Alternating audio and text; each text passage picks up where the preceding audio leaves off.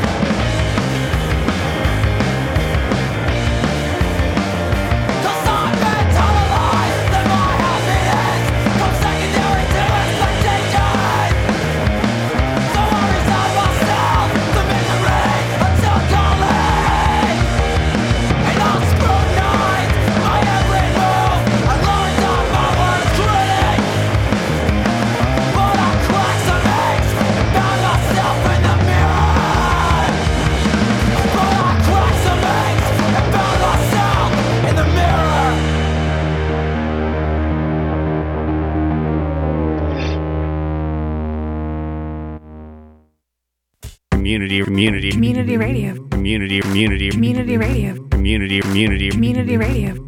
radio for the San Francisco music scene. BFF.FM, best frequencies forever. Hey, welcome back. This is Alon Moskowitz, and you're listening to the Fake Publishing Millionaires Hour.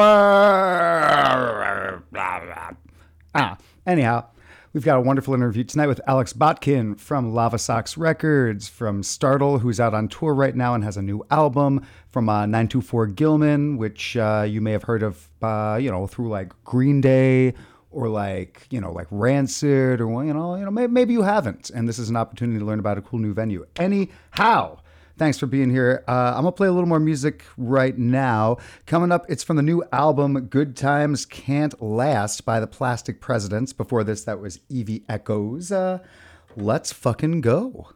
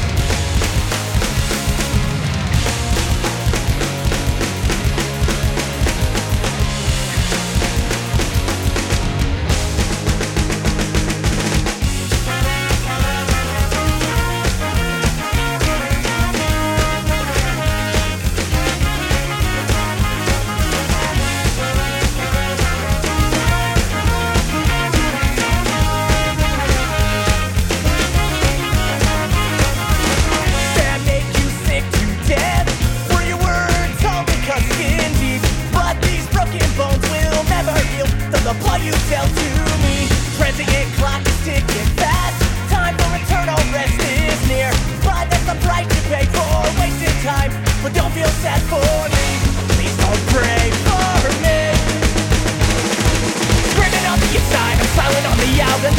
with Jimmy's fucking dying to come out. Screaming and I'm screaming, but no one hears a shout. Will you rescue me? Well, I'm so fucking selfish and I think really on myself. Loud, but my friends says they're fucking rotting on a shelf. Think I'm gonna lose that and like you couldn't tell. Please don't pray for me. Please don't pray for me. Because it's getting dark. My mind drifts away. Body's going numb. Please don't pray for me.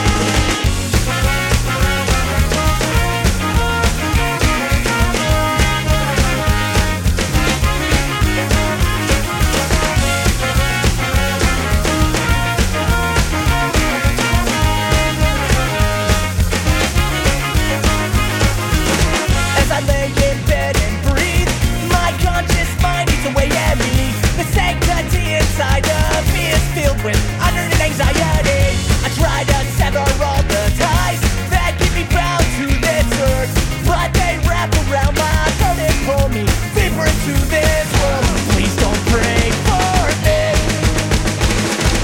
Screaming on the inside and silent on the out, and the person that was in me's fucking dying to come out. Screaming and I'm screaming, but no one hears a shout. Will you rescue me?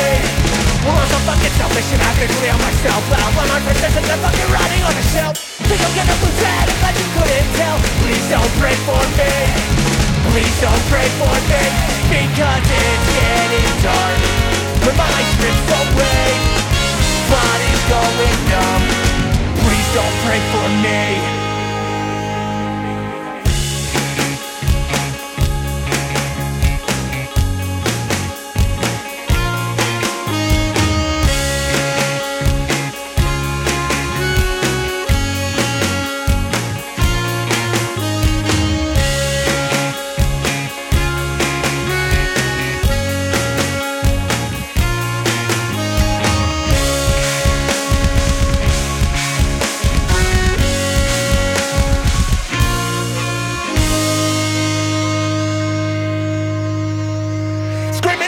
I'm silent on the out, and the person that went through me fucking dying to come out. Screaming and I'm screaming, but no one hears a shout. Will you rescue me?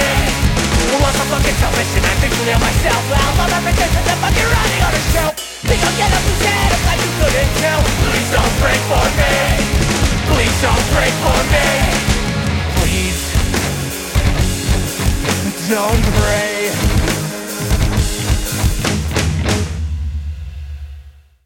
What year did you start Lavasocks Records in? Yeah, I started it in 2017. It was kind of a result of being bored in my college dorm room at the time and wanting to make a tape run for this band called Campy, and kind of spiraled from there. But yeah, I think probably end of 2017, around then. How many albums do you have out now in 2023?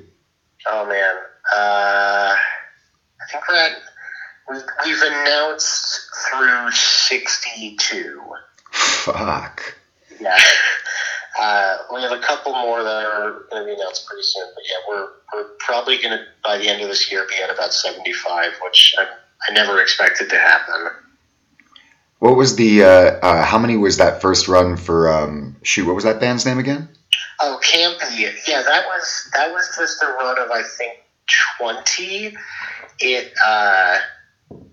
It was done using my parents' cassette player and doing them just one at a time in real time, and it was as DIY as you could possibly ask for a cassette run, and it's changed a lot since then, but I still love those. And that's a band that I've done a bunch of stuff with other members from, and I'm just gonna go on a lot of tangents with this, but I love that something with this label that has done is like I've been able to follow a few musicians that I know, friends of mine, kind of through their different bands with it, which has been great.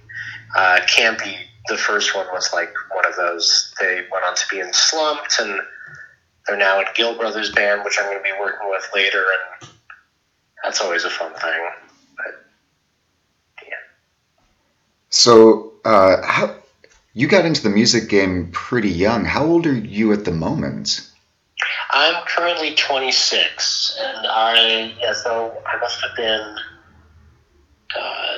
started the label 20-ish. Fuck. And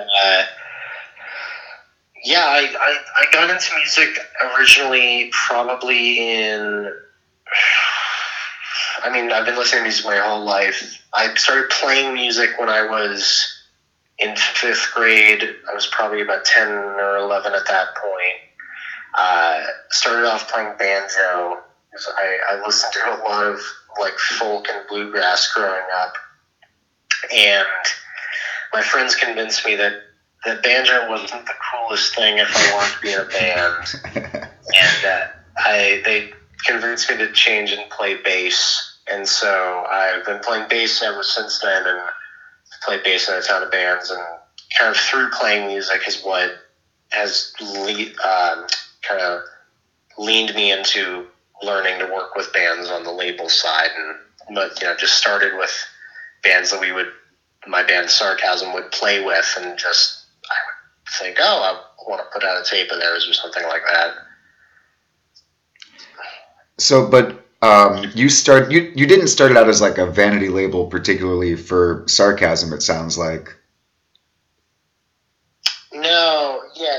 I mean, it's interesting with Sarchasm how the Lavasocks thing has been so tied with it in terms of like finding the bands, but I've always been so much more interested in using it to work with other musicians that I don't actually know if I've ever put out anything Sarchasm related. I did put out a demo tape of a hardcore band I was in called Ribs. That's a cool name. The only thing I think that I've put in under Lavasocks that I was actually playing on. I like making it like a representation in a lot of ways of the music I'm excited by in the local scene, but for some reason maybe it's always felt weird to self-release it that way when I could just self-release it as the band and just have it be a separate kind of thing. And because you run 924 Gilman, you get to see a lot of different bands come through on the local side, huh? Oh, absolutely. I mean, that's been the biggest key part of it. Like, without Gilman, it would be hard for me to find any bands. And most of the bands I've worked with recently they've emailed Gilman to book or something, and we've brought them on to do a show, and I'll just kind of be sitting there working and watch them and kind of be drawn in suddenly. Adventure Playground was a good example of that. They're a newer band that I just put out their album, and they were one that I was working at the ticket counter when they were playing and just kind of had to stop and kind of walk into the room and watch them because I was so drawn in with it. I had the same impression at the 924 Gilman lot party this weekend. Like they showed up and like the singer just started throwing like a backpack into the air as high as they possibly could. Yeah. And I love that. Like, I mean, their music is great, and I love listening to it, but there's something about that spectacle. Like, especially, the lot party show was so high energy and fun, and it's hard to not walk away from watching that band just feeling, like, excited about what you saw. They, like, were they wearing, like, a Starbucks uniform, the singer? It was some apron or something, I remember, and then they changed into the gold shorts at one point. Yeah, they all really they come from, I think, some level of like the Berkeley High theater department kind of area. And so they're really naturally good at performance now, which is really nice. And so they have such a way to work the crowd. That's something that is really rare to see in bands, I think, lately, especially Gilman. Like, I hear a lot of really amazing bands, but they don't always have kind of the stage presence and energy that you want to see out of something. And so for them, it was just like the perfect combo. Do you, as a musician, rehearse like what it's going to look like to like engage the crowd and like move around, or do you like is it a static kind of playing the songs in a room thing? I think we've tried to work on that. I definitely learn over time, especially through tours, like parts of songs that seem to be more high energy for the audience, and that probably influences sort of stage presence and things like that. I try to engage with them as much as I can. I don't know if I've ever practiced or had concepts for something to the degree that like Adventure Playground has, where it's really like almost like this production performance level. I think I've always felt the music isn't maybe I think the perfect role for that is what they have with a 5-piece with a solo singer. So you have someone that's untethered with a cable, or there's a mic but there's no amp, there's no guitar, there's nothing to think about with that, and you can really kind of explore the space. And I think if I did that more, I might think about kind of where I go, but I've sort of always just let the music guide me. With the indica stuff as a solo thing, because automation is such a big thing with the synthesizers, people are always saying stuff like, just let the music performance go, and then just, and then you can do whatever kind of spectacle thing. And it's an interesting part of the conversation, because a lot of people that do play like synthwave stuff, for instance, like because they can set everything to like, not standby, but they can get it onto autopilot and just go into the front. It becomes a different part of the conversation. You know what I mean? Yeah, and I think it definitely brings up like I've been getting into like DJing more and doing more like kind of vinyl nights at bars and things like that. And for me, that brings up more of that feeling of like getting sort of the people there feeling like there's an energy to it. But I think it's hard when, and I'm sure you felt this way with like indica, of there is that moment of like you're kind of relaxing into a routine or something like that, even with like stringed instrument performance stuff. But there's definitely always the kind of keeping yourself ready in case something weird happens or something, because if I've learned anything, it's be prepared for some weird thing to happen, especially at Gilman. Like, oh god, be thrown on stage or some horrible thing happen, and you have to just be ready for anything. But yeah, I've always wanted to kind of, maybe this will be the year that my new band Startle will work on like some synchronized dance moves or something. Ooh, that would be cool. Startle would be a perfect band for that. Y'all have like, because you're a 4-piece, correct? Mm-hmm. Because you can get some box formations in the front with that, Exactly. We could do like, I don't know, maybe do like a mini pyramid on stage during one song or something. Can you imagine somebody on the bottom still playing a riff? That would be ridiculous. I like to, at Sad Snack practice, do surprise jazz version, because everything's an upstroke, and if you just hit it with like, a swing beat, and then like Sean's very good at picking up bass riffs, so that's been the fuck around lately, is like surprise, it's a different genre, so they don't make it to the stage, largely because the ska itself is a mitzvah, but like, they're there. Mm-hmm. We in Sarchasm back, like 2013 or 2014, would learn a bunch of covers, like random stuff, just like My Generation things, and we would learn them in practice, and then it would be, when the set was done, if we felt like there was more time left, someone could just start it without warning and just hope everybody was ready to start going with it. And that was something I kind of missed getting out of. But that was fun to keep ourselves sort of a little on edge, not in a bad way, but just keep us focused and suddenly surprise ourselves with something fun like that. Always kept ourselves a little more silly. And we've done at practice, we'll do like riffs on the DuckTales theme or something like that. Stuff that, also would never make it to the stage, but just this back catalog of random goofy jams.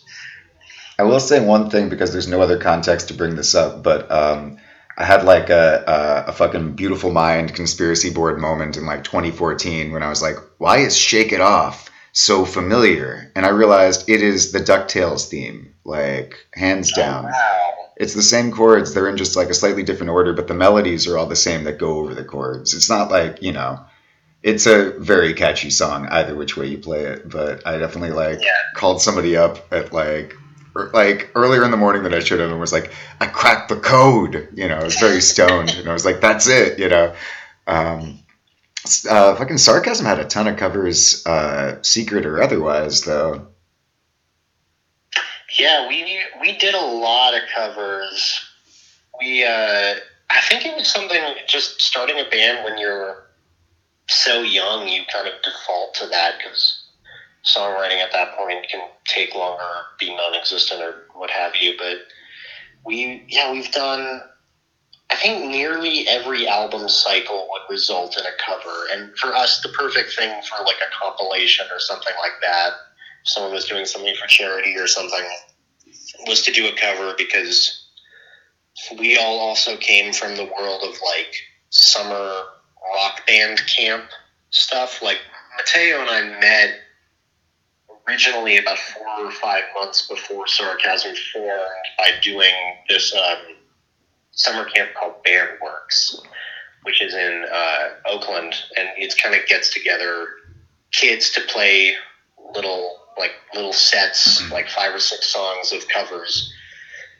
And so the first things that Mateo and I ever learned, even before making the connection again later and doing Sarchasm, was learning like Smells Like Teen Spirit, and we learned a Rush song, and we learned a couple other things.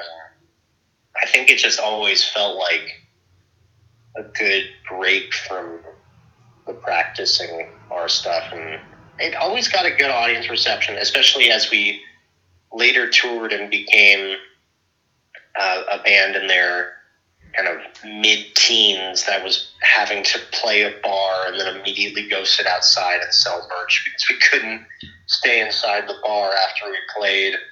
And it always felt like, oh, well, if we play a cover or something, we might win them over a little bit more because we're so young, and it might make us a little more in touch with kind of the older bar scene.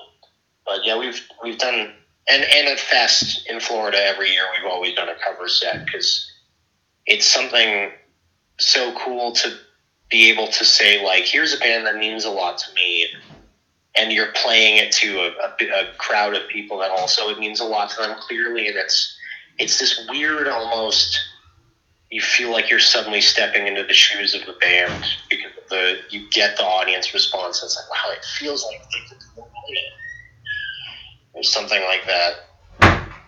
So I think it's hard to not have fun with them, and so we probably did like 20 or something recorded covers over the course of the band. You know that part on NPR when they're like, now we come to the time where we ask you to donate?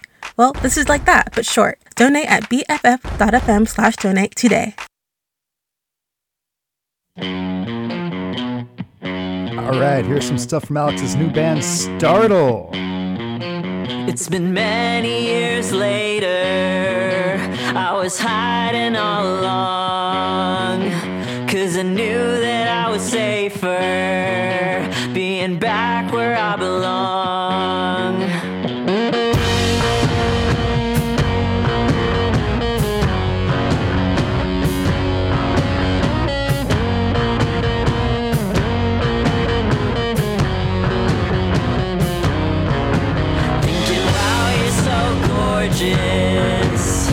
Now you're so cool.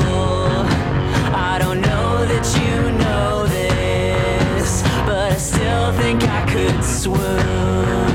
You've got a power over me.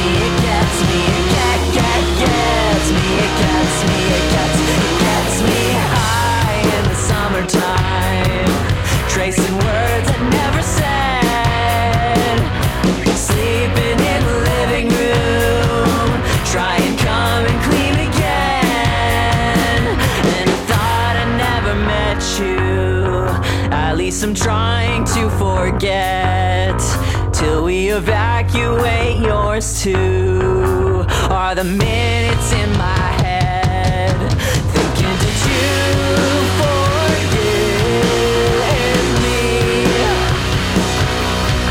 Or did you find peace at least? I wonder if we can fall again.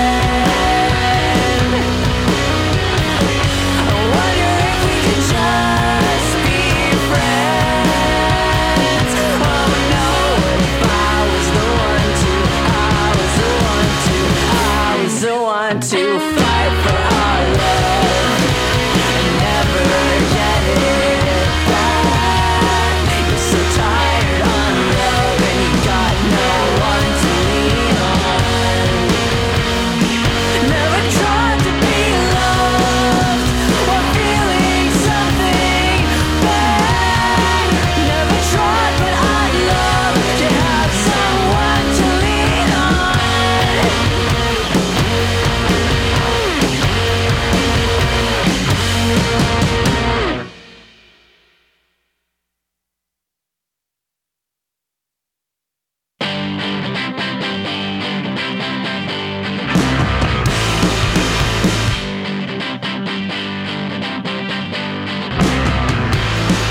You're sticking out like a sore thumb.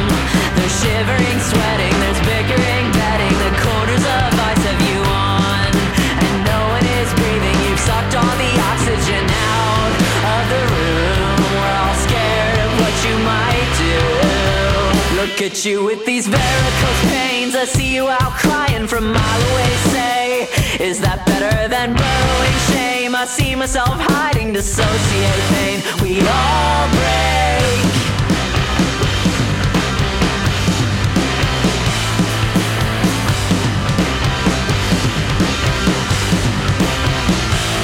Nowadays I don't think much of you. Haven't thought much of anyone. There's too much to keep track of when everything's loudly gone wrong.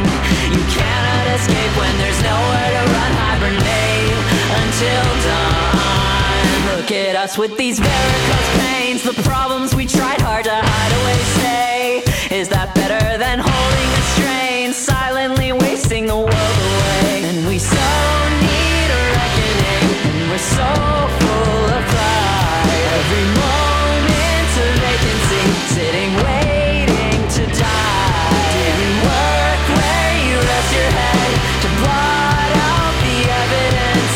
Life could be at its end. Now everything's different.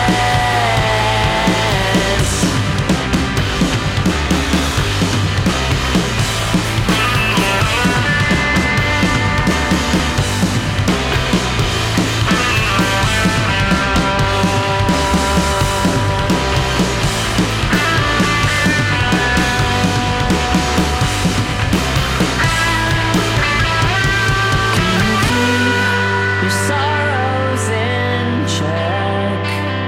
Can you keep holding on until you forget? Can you keep your sorrows in check? Can you keep holding on until you forget?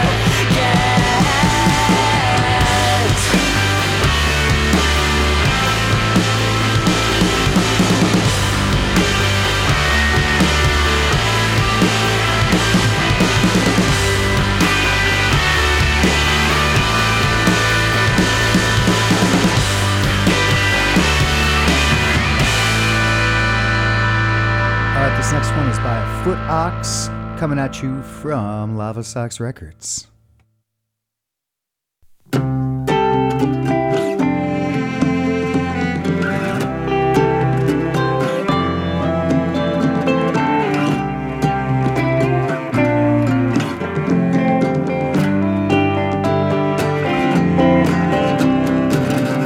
Colorado's dead, and then the sun goes down.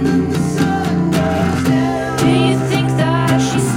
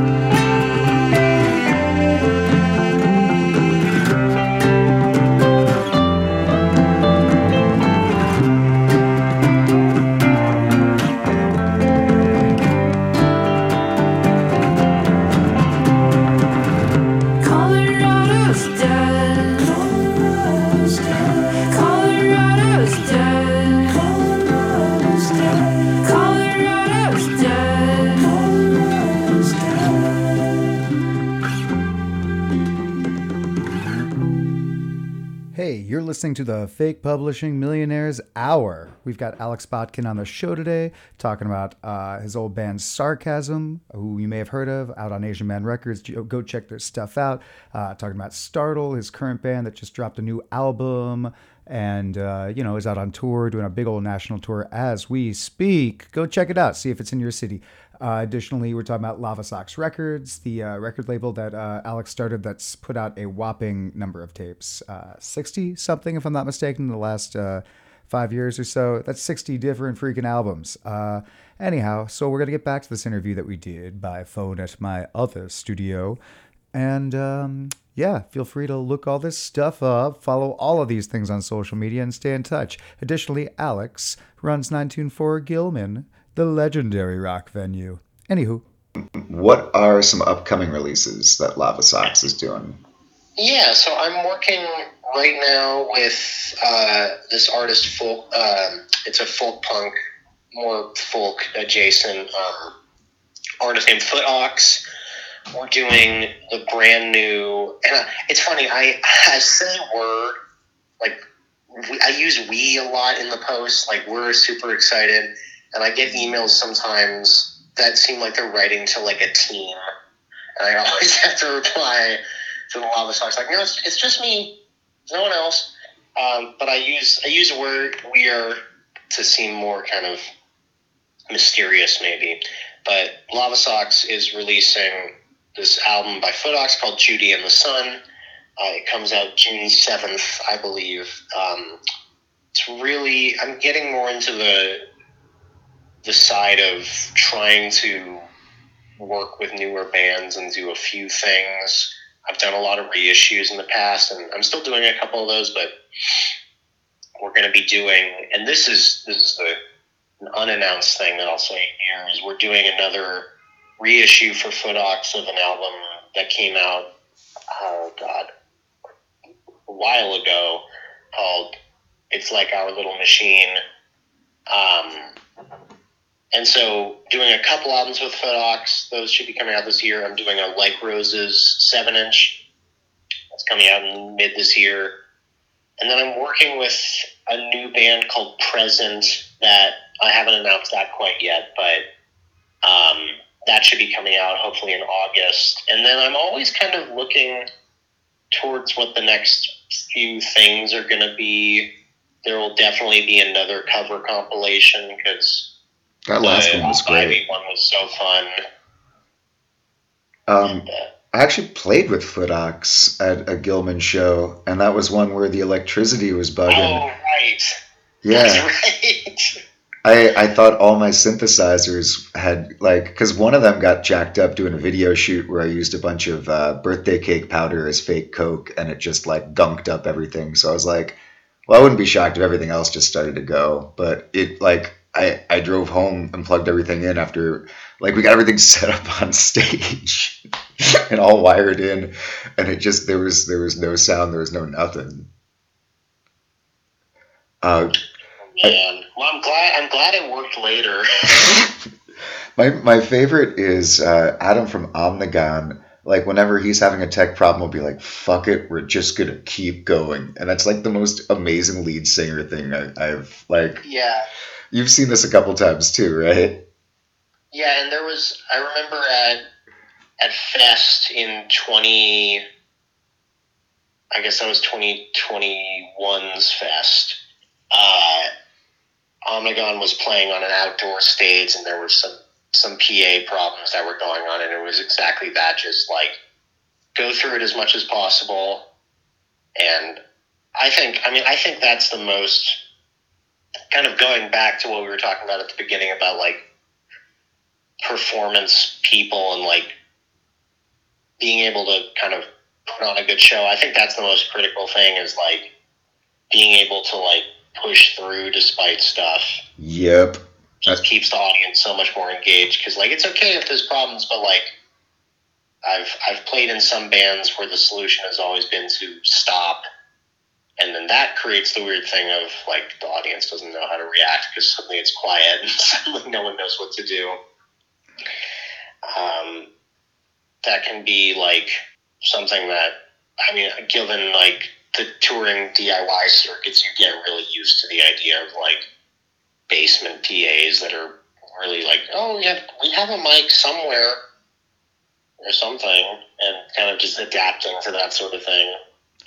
Definitely dirty electricity is something you don't think about till you start playing like enough DIY venues and realize some places are wired so bad it's gonna hum like fucking crazy no matter what you do about it.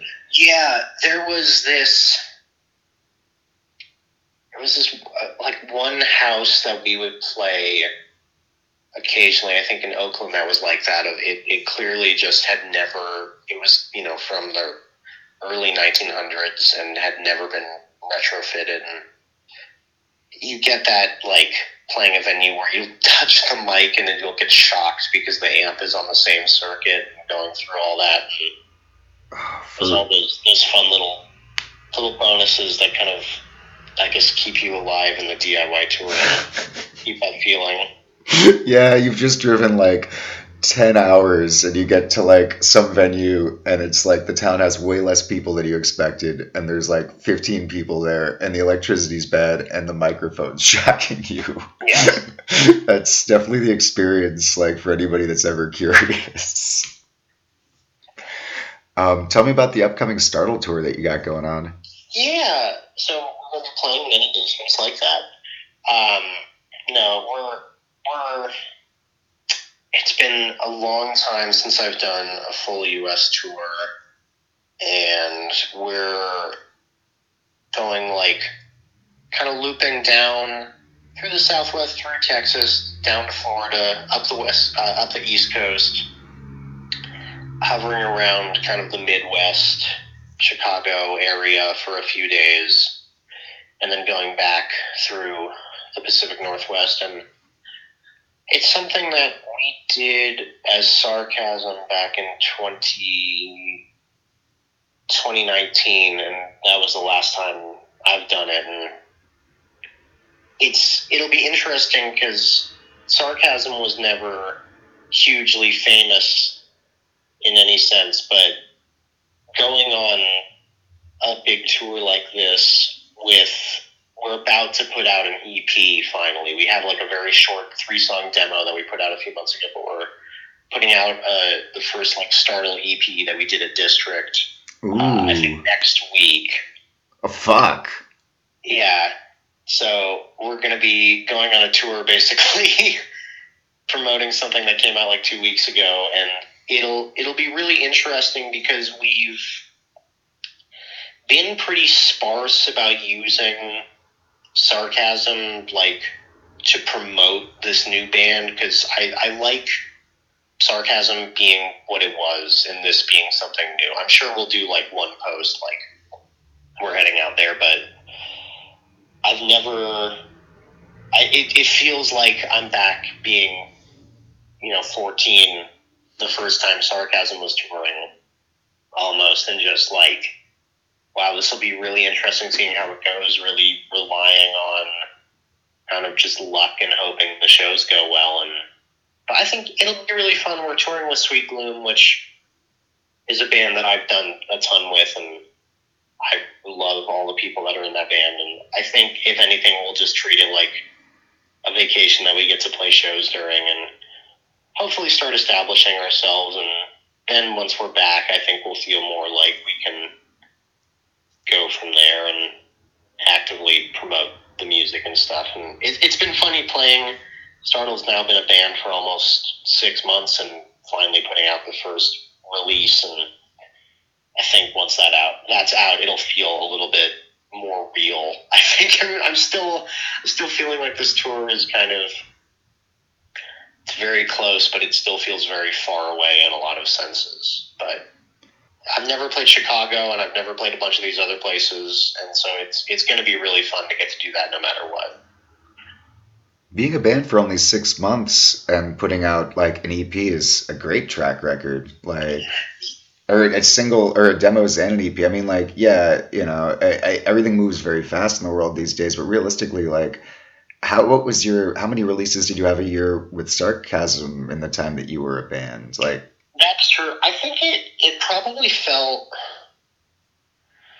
with Sarchasm, we were so at least not in terms of putting out stuff. We probably did one thing a year, but I think behind the scenes, we're constantly writing and working on things with Sarchasm, just that there was so much with three of us writing, and especially during like 2020 to 2022, I think because we were all at home, the three of us were writing so much that we were developing so much more songs quicker than we could put them out. I think my goal would be to put this EP out and then hopefully have an album done kind of early spring next year, because I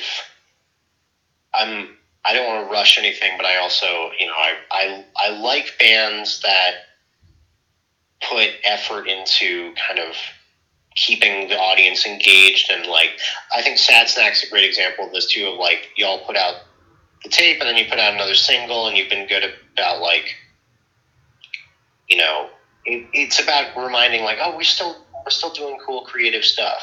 We've got another single coming up, and this is the first, but I mean, like, it's like not top secret, like for the 7 people that listen to this show, 8 maybe, I don't know. There's no way to gauge this. I don't look at the metrics for this one at all. But for the small amount of people, you now know there's new Startle and Sad Snack stuff coming. So surprise. Perfect. I hope there's more people than that listening, but there's no way to tell. Engage us on social media and let us know if you're listening to this wonderful interview. And then spoil a surprise for your friends, like, hey, you hear about those 2 bands with the S names, Startle, Sad Snack? They're fucking putting out music. Oh man, the S name thing. There's so many. I find it's so funny to me that just naturally Stevie and I came upon another S name. Yeah, that's true, because Sarchasm, I hadn't even thought about that. We had totally random. We're touring through with Simple Minded Symphony, another S name band, and like one of the other bands we're playing with in Tacoma put together a mock-up flyer that had all the S's in the band names kind of highlighted, and then like a little cartoon snake. And we wound up with a super cool flyer from Los Ocupados' drummers, like 5th high school class. I actually have no idea how old they are, but the snake flyer sits in my memory rent free forever. That's great. I love that. There was this venue called VLHS in Pomona that would do that. Like, every show would have this big kind of sandwich board outside that would just riff on the band names. That's good. I totally get like the band name sometimes being very serious, but I love venues that can kind of take it and poke fun at it. And Gilman has done that before. My favorite thing is occasionally we've hid like Green Day or something flyer, like very tiny light opacity, like 10%, so it's barely visible, but it's there somewhere, just to see if anybody puts the effort into noticing. But I think, I love the flyers that can kind of be a little goofy for the show. How often do Green Day actually show up at the shows as like guests? There's been a couple, not that they've shown up, but there was one show that we did that was a tribute to the Dookie album when that release came out, and we had all the bands on the comp play, and that I think was the main one that I look back and people showed up expecting Green Day to play. There was a tribute night in, actually one of the very first This Year Sucks, I think the second one, was a tribute night that it was bands covering Green Day, Joan Jett, and the Dead Milkmen. Ooh. And it was billed as Green Day opening, like the tribute, Dead Milkmen tribute, and then Joan Jett tribute headlining. And people showed up thinking that lineup was real. Explain, like, the biggest problem is Green Day at Gilman would not be opening for the Dead Milkmen, and people walking in asking if Green Day was going to play during the Green Day cover set and having to point them and say, well, it's as close as you're going to get. It's right there. It's $5. It's the cheapest Green Day show you're going to wind up at Exactly. nowadays. Yeah. Do you interact with them, Green Day? Who is on the 924 Gilman? Like, who of the musicians that you work with at the foundation? I don't know how to ask that question well, but I think you know what I mean. Yeah, so the main people that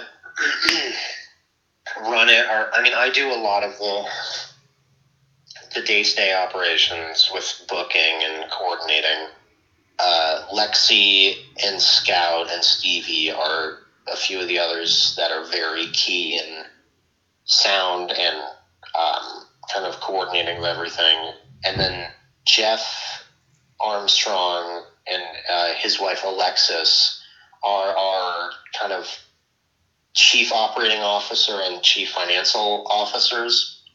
And they're the ones that kind of make sure, like, the bills get paid, the taxes are done, everything that's sort of the more long-term intense projects are fulfilled, and making sure the building kind of stays open and any permitting and stuff is gone through them. The more logistical things.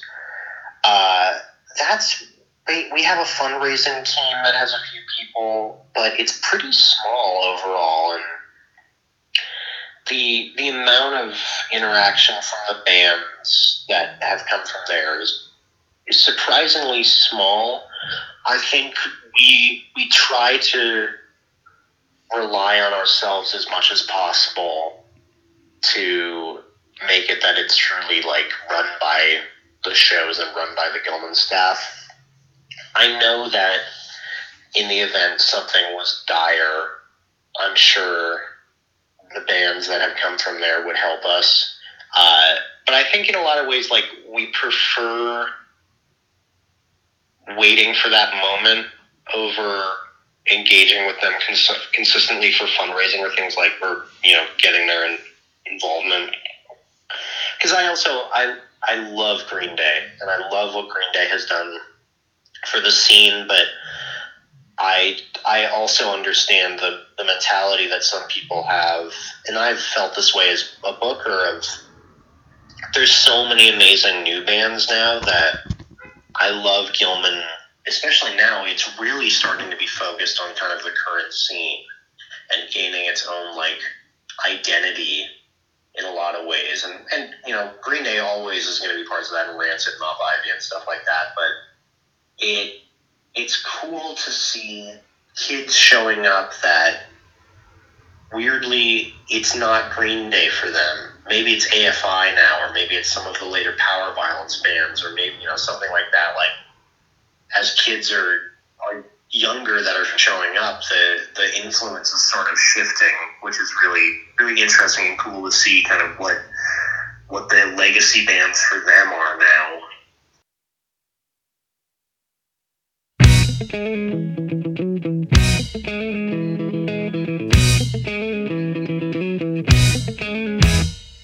Trapped inside of cages with no room to move your prison these creatures, cause you have something to prove. From vivisection to explosion, this has gotta stop.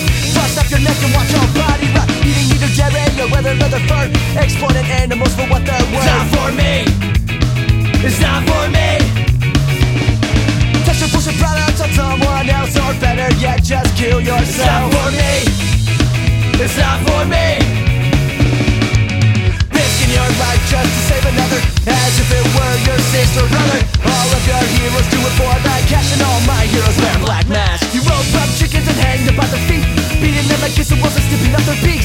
When I'm nailed, kept in front and sent off to be built, and you don't give a fuck how the mothers feel. Shattered windows and broken glass, burning down your fucking lab. This is for me.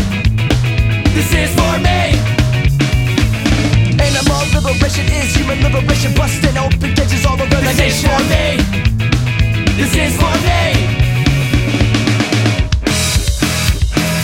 All of you here do it for the cash, and all my heroes wear black masks. Black masks. They wear black masks. They wear black masks. They wear black masks.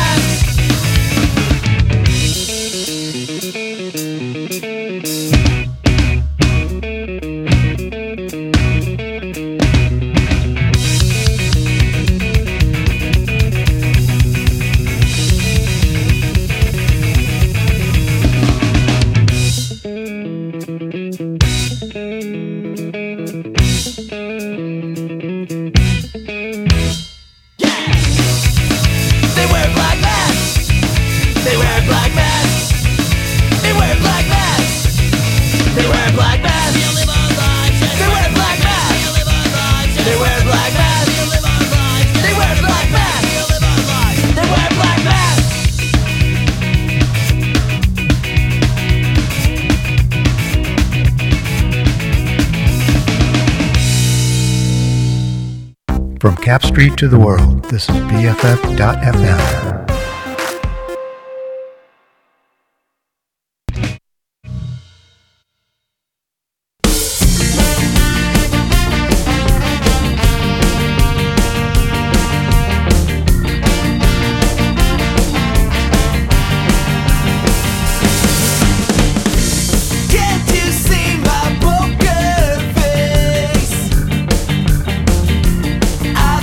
Trying to hide it.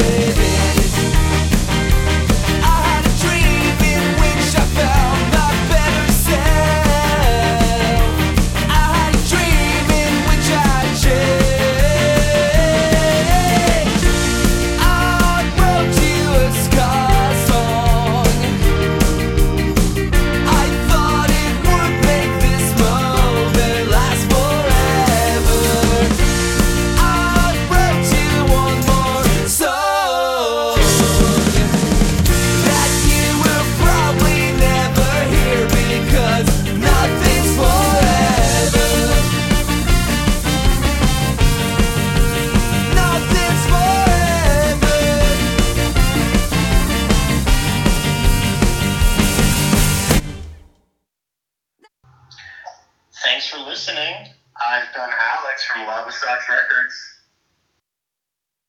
And there's Alon Moskowitz from the Fake Publishing Millionaires Hour. Thank you so fucking much for being here. Gonna play you out with some more good-ass new ska music. Here's Professor Galactico, which my ska band Sad Snack will be playing with on June 11th in LA. Go social media that shit. Go find out about it. Tan fácil que es enamorarme y tan difícil olvidarte, porque en la vida me juraste y hoy te busco y tú no estás. Aunque me duela ver tu foto, eterno mi corazón roto, por si mañana te vuelvo a encontrar. Ya no sé disimular, llamo y no te puedo hablar. Tu recuerdo no se va, no se va, no se va. Algo en ti quiere volver y algo en mí te va a encontrar. Tu recuerdo no se va, no se va, no se va. Quédate otra vez, quédate toda la noche. Quédate otra vez, quédate más de las 12. Quédate otra vez, que mi corazón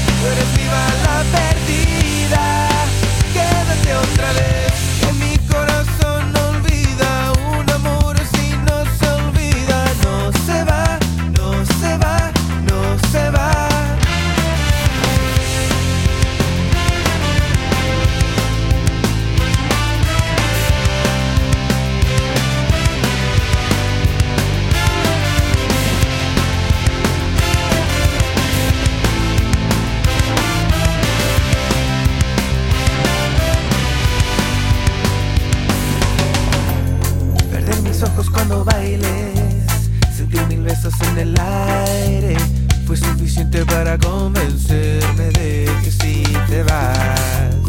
Te buscaré en que suene loco, de Bogotá hasta Buenos Aires.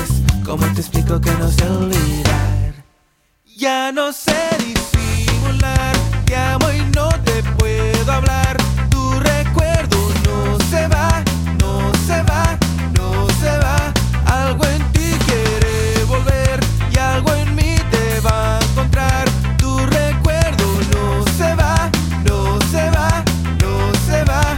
Quédate otra vez, quédate toda la noche. Quédate otra vez, quédate más en las 12. Quédate otra vez, que mi corazón no olvida un amor si no se olvida. No se va, no se va, no se va. Quédate otra vez, quédate toda la vida.